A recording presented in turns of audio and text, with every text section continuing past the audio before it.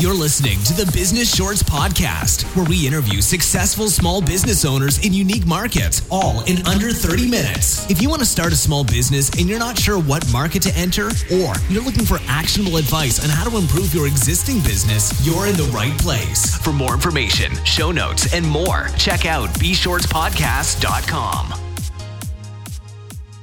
So today I'm really excited to welcome to the show Aaliyah Ott with Investors in Action. Really excited to talk to her regarding self-storage. It's something that Henry and I actually are interested in. We do real estate together. So this is one niche of real estate that we're really excited to learn about. So Aaliyah, great pleasure to welcome you to the show. Well, thank you very much, Sebastian. And also to Henry, I appreciate being on the show. So why don't we start with a short background and maybe the quick story about how you got into the self-storage business? Definitely. I've always been interested in real estate. I've been involved in real estate for over 15 years at this point. You know, it starts with residential and then you move and morph into something else. So it's an evolution. I started by fixing and flipping and doing single family rentals. And then at some point, it was about 2009, 2010, I met my business partner, Terry Garner, and she and I decided to become private lenders. So we did that for a number of years. We were lending money on fix and flip transactions. And we got to a point where we realized that we really wanted steady cash flow. With lending money, it's great because you're doing a really idle business. You have your money lent to a borrower, you're making, double-digit returns on that, and they're doing all the work. But that money comes back to you. You have to find another project to lend on, and so on and so on. And it was about that time when we had this conversation about cash flow that our other partner, Al, came to us and said, hey, I need money. And instead of structuring just a loan, we actually put a whole business together.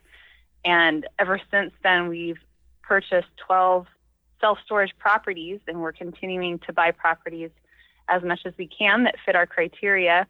And we really specialize in a niche of self-storage, which is to buy underperforming properties, which means they're poorly managed or poorly marketed, and they have lower occupancy than the local market can bear. And so we look at those as opportunities to increase occupancy, increase rent, and of course, increase the overvalue of the property. Gotcha. So why self-storage? I mean, passive income is big in the real estate industry, looking at single family rentals. A lot of people go from there to multifamily rentals, but why self-storage? What makes it so attractive? Well, there's a number of reasons that I like self-storage over other niches in even commercial real estate. I've had some experience with mobile home park and apartment complexes. And what's nice about self-storage that's unique to those classes is it doesn't have a person living in it, except for maybe a manager or, one or two apartments, but you don't have people living on site. And when you remove that element of the human factor from the actual property itself, you really lower your liability. And so you don't have a lot of people coming on site, day in, day out. You might have a handful of tenants coming and checking their items in storage, but it's not continuous. The other thing about storage is really low maintenance. If you can imagine, you basically have 3 walls and a roll-up door and concrete floors, maybe cinder block or steel construction. So it's very simple construction. You don't have paint, carpet, drywall repairs to make plumbing issues, HVAC issues typically. So it's really low maintenance, and that's another big reason why we like it. So overall, it's just minimizing your management issues and also your overall construction costs or your management and maintenance costs.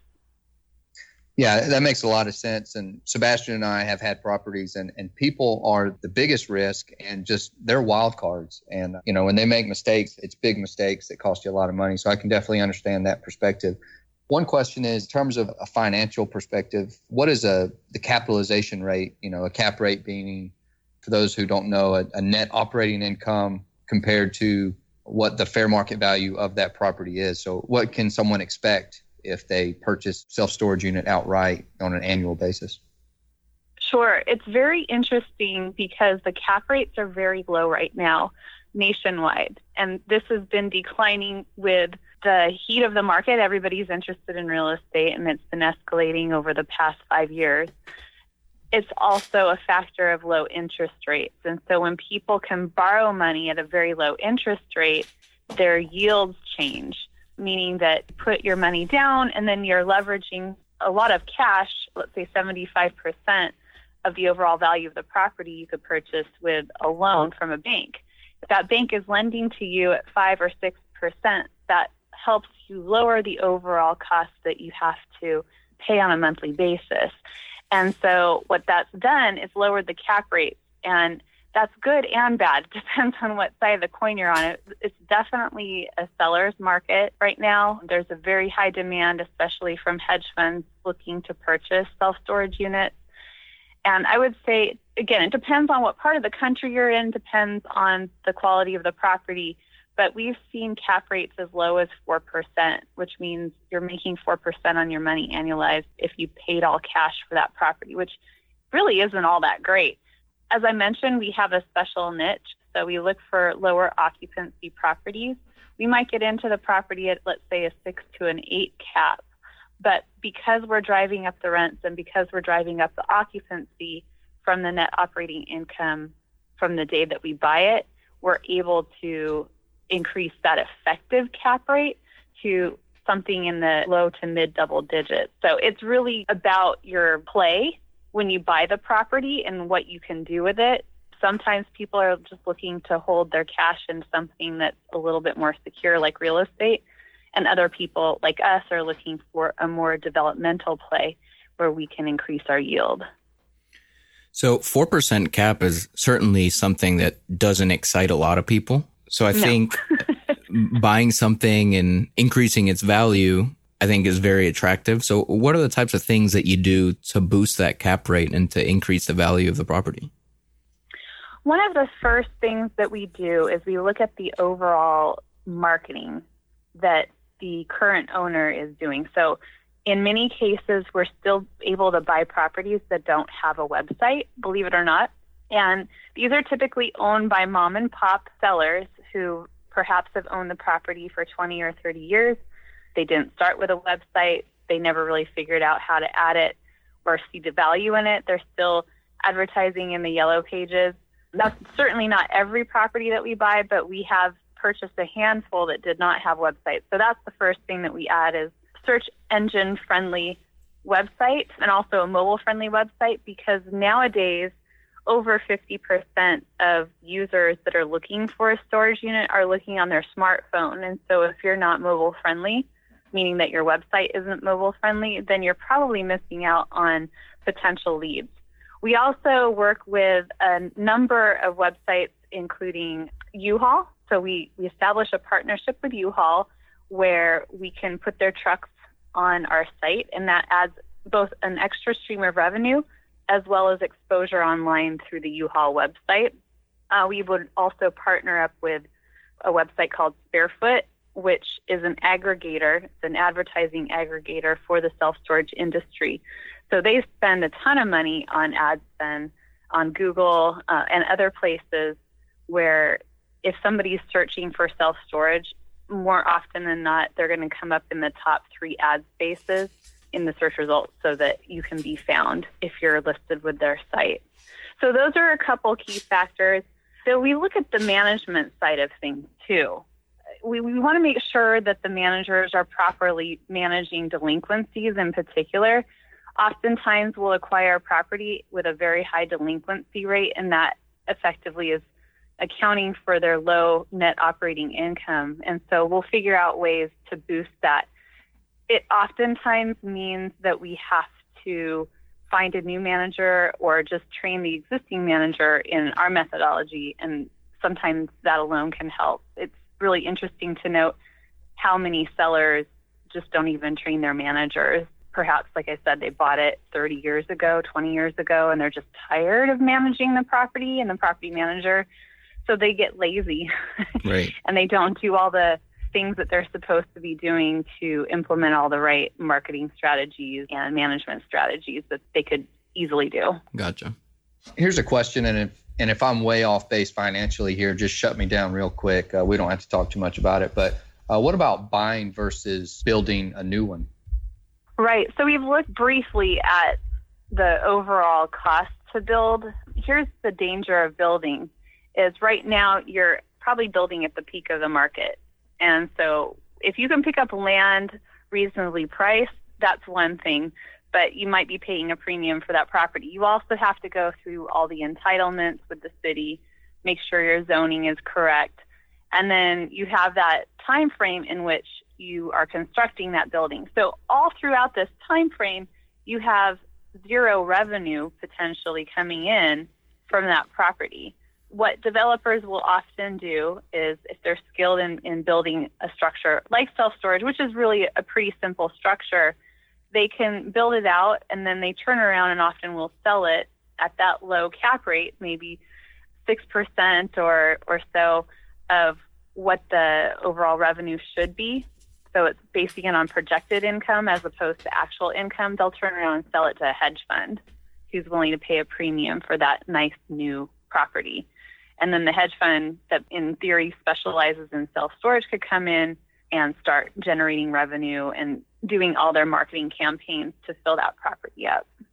So it's possible to make good money from development. You just have a long lag time from the time that you break ground to the time you actually can bring in new tenants. And we like to start from an existing property, let's say it's half full, but the structure's already there, it's already zoned. We can go in and we can turn the key right away. Do banks typically offer loans to purchase a self-storage facility, or how do you typically find funding? Yes, so we find funding in a number of different ways. We do work with private investors, and that typically will cover our down payment funds of anywhere between 20 and 30%. Banks will also fund these deals. Now, it really depends on the market, and it depends on how full or how attractive the net operating income is currently, so that the income can support all of the payments that go out to both the management costs and the bank and your investor. So they'll take a look at that and make sure that your income can support all the payments that you need to make. Banks are typically more attracted to properties that have, let's say, 70 to 80% occupancy or greater. So sometimes when we buy a property, we may not work with a traditional bank like Wells Fargo or Bank of America. We might go to a secondary local bank or a credit union, or in many cases, we've used SBA funding to purchase these properties at a decent interest rate. Okay, I'm going to switch gears a little bit and talk about something that I'm really passionate about, and that's the future. And something that I have a hypothesis on this with self-storage. My personal opinion is that self-storage is going to increase. The market's going to get bigger. And as people are moving more into cities, more into smaller homes, and people acquire more junk, I think they're going to need more self-storage. Now, I imagine you've got some more tangible facts and studies that you can refer to. Do you mind just kind of talking to me about what you see in the market go to? Is it pods? Is it, this traditional self-storage, or have you looked into that? Yeah, there's a number of boutique types of services that people have gotten really creative with in the recent years. Like you mentioned, pods. So what pods are is you can hire, it could be U-Haul or it could be a company called Pod. They have shipping containers essentially brought out to your house or your business, and you fill that up, and then they take it away and they store it in a warehouse. So that's one way of creative use related to self-storage. There's similar businesses that are like a valet service where you take your stuff to the warehouse, but they're stacking everything. So they actually have to go in with a forklift and find your unit and pull it out and bring it to you in the warehouse floor. Mm-hmm. That doesn't happen too often that I know of. You still have the brick and mortar self-storage facilities, just like we've had, for decades now. As far as the trends in the marketplace, certainly the trend of seniors and baby boomers are retiring and going from a larger house down to a smaller house or even senior living, that would be one category of people who might consider putting their items into self-storage. When the market shifts, like it did in 2008 through 2010, the price per square foot that people were paying for their storage unit might have dropped a little bit, but the occupancies didn't significantly drop because people were in a transient situation. And so they might have been losing their home to foreclosure, but then going into an apartment expecting that someday they're going to get back on their feet again.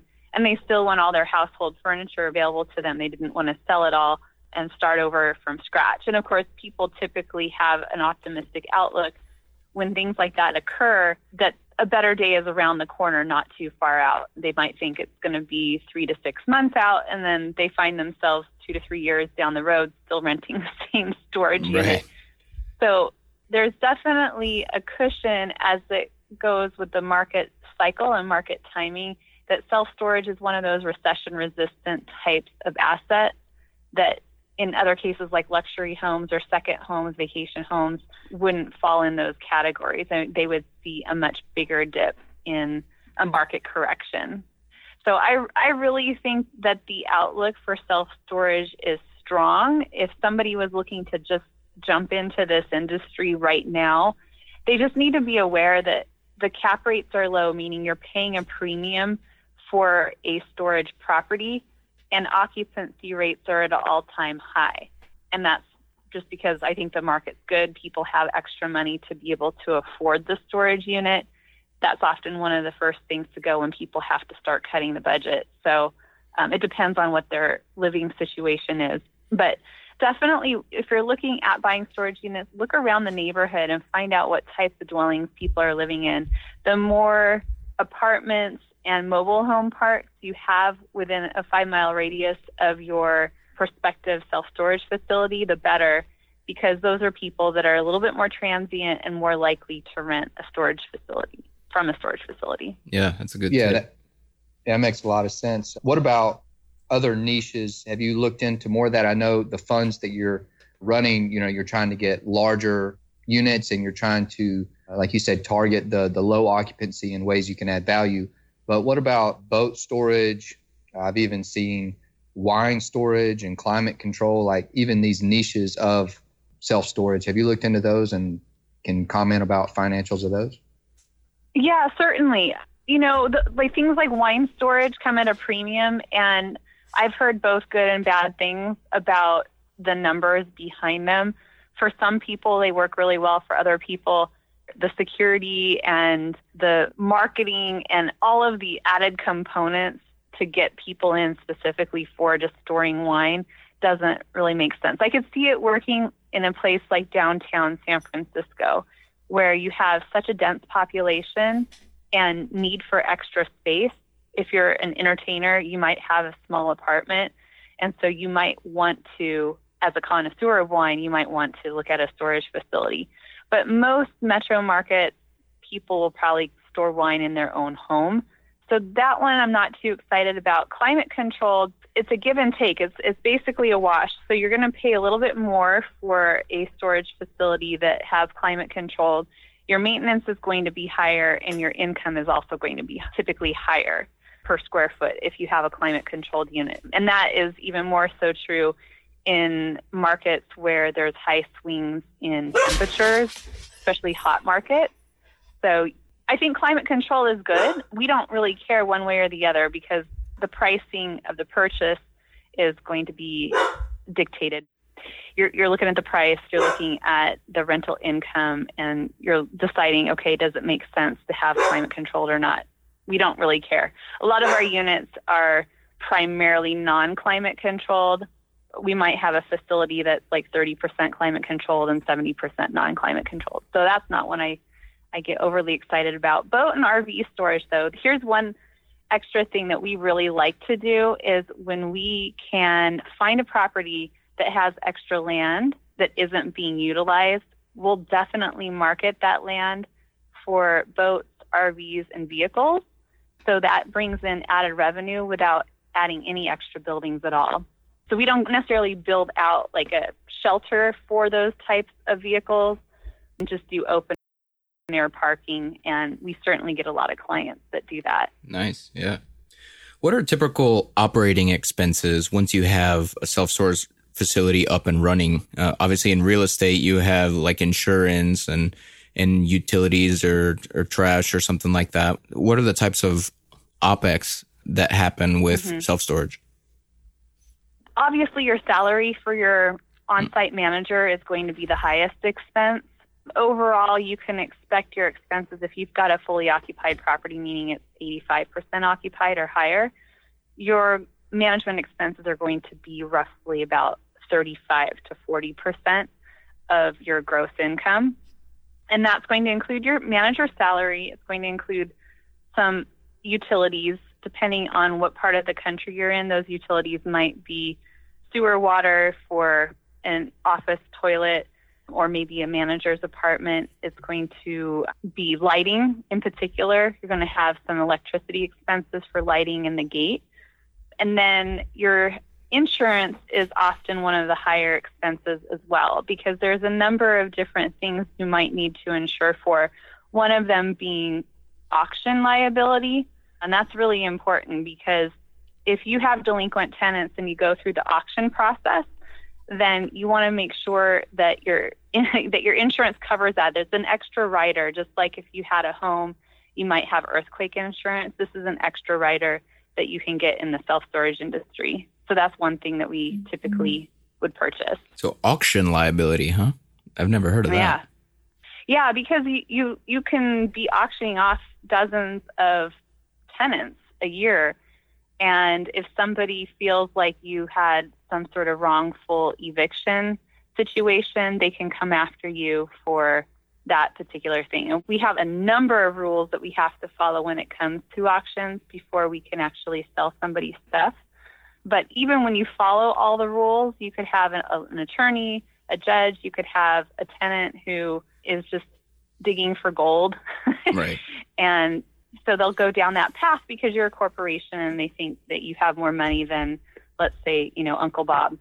So they're looking to put together a frivolous lawsuit in many cases. And if you don't have that coverage, sometimes even if it is a frivolous lawsuit and it goes to court, you still have to pay the attorney fees to represent yourself. And that can get into thousands of dollars when you have a unit that's sold on auction for $100. Right. So you want to avoid that when you can. So that actually leads to a question regarding risks. So what are some of the big risks of owning a self-storage facility? And we've covered auctions, which is new. Yeah, that really is the biggest one that comes to mind. Pest control is another one, rats, or we have one facility that's in Texas and they get locusts. Oh.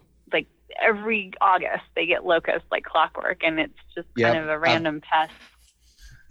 I've been there. You know about this. You're in Texas too, right?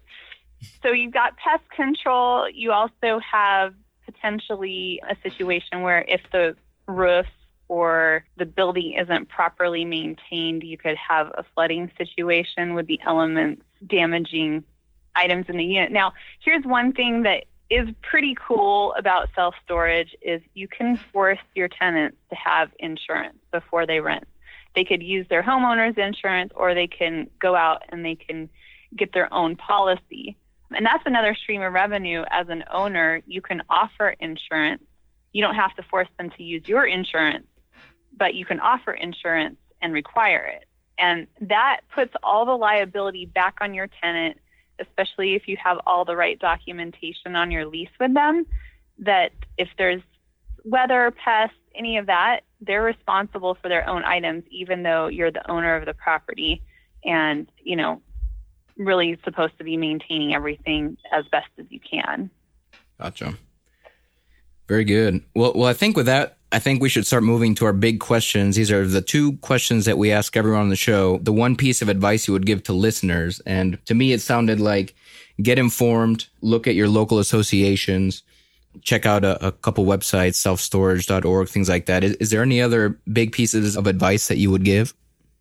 I think if you're ever going to get into a niche, is you find mentors who have walked the path before you and just take them out to lunch, get to know them, and ask them all the questions like you're asking me on this, a dozen people that are in that niche before you jump. And then when you're ready, pull the trigger. Don't have the fear to just sit idle. Partner up with the people you need to partner up with who don't have the skill set. If you're lacking any sort of skill set, find somebody who's skilled at that, and don't be afraid to partner up. Just partner wisely and document everything, but just pull the trigger when it's the right time and you find the right opportunity. Got it. What about your favorite business book or resource or website? What's kind of the top resource you would recommend for self-storage? Really, the Self-Storage Association website and InsideSelfStorage.com are the two go-to places. If I had, I Google. If I have a question, I Google it and I see what comes up. But typically, selfstorage.com, selfstorage.org, InsideSelfStorage.com. Those are all really, really great resources that have just a plethora of information associated with this industry. Awesome. Those are great tips. Yeah, thank you. And kind of the last thing that we always do is give you some time to let people know where they could contact you or learn more about you. And also maybe you want to give them some information. You've mentioned your website and your courses, and I'm sure they'd be interested in looking into that. Yeah, so I'll just repeat that again. It's investorsinaction.com. And if you go to our homepage, there's just a place to provide us your contact information directly. We've got lots of free articles and resources that we can share with you, as well as putting you on the list whenever we have live events or online events. You know, we're a great resource, and we're very reasonably priced when it comes to education. There's people out there that charge tens of thousands of dollars for it. We don't. We just care about people having an opportunity to grow their wealth. We want to see more people like us taking action. That's why we call ourselves Investors in Action. We want more people to take action, because I personally have a philosophy that the more people out there that are building their wealth and have the time and freedom to do the things that they're really passionate about, then the world's going to be a better place. So that's my little mission and mantra in life, is to help people do well so that they could do more good. Awesome. So we really appreciate you coming on the show. I think it's been really informative. I've taken away a lot of great tips, especially in this niche of the real estate industry. And we really thank you for your time. You're very welcome. Thank you. All right. Thank you. Thanks. So that was a great interview with Aaliyah Ott with Investors in Action. And there's a few things that I really like about self-storage, actually. And it's really the no tenants, toilets, or termites. Well, there might be termites, actually, but it eliminates a lot of the risk from residential, from single family rentals and things like that. Things I don't really like is it's a hot market. It's definitely a seller's market. You'd have to be purchasing at low cap rates, which if you compare it side by side with the cap rates for multifamily, for example, this self-storage might come in a little lower. What do you think, Henry? Yeah, I agree with you. I think the pests are a big plus, or the lack of pests, and including tenants. All right, I'll tell you two more things I really liked. One was the added revenue streams that can add value. So U-Haul, insurance, RV boat storage. In addition, she can increase rents and occupancy rates, and that adds value on such a large project. So I really like that. But what I didn't like is that the market is so saturated and so expensive at the moment that I think that market momentum, I'd probably pass in the moment. So okay. Be sure to check out the show notes for this and other episodes at bshortspodcast.com. Let us know what other businesses you'd like to learn about, and be sure to leave us a review in iTunes. See you on the next episode. You're listening to the Business Shorts Podcast, where we interview successful small business owners in unique markets, all in under 30 minutes. If you want to start a small business and you're not sure what market to enter, or you're looking for actionable advice on how to improve your existing business, you're in the right place. For more information, show notes, and more, check out bshortspodcast.com.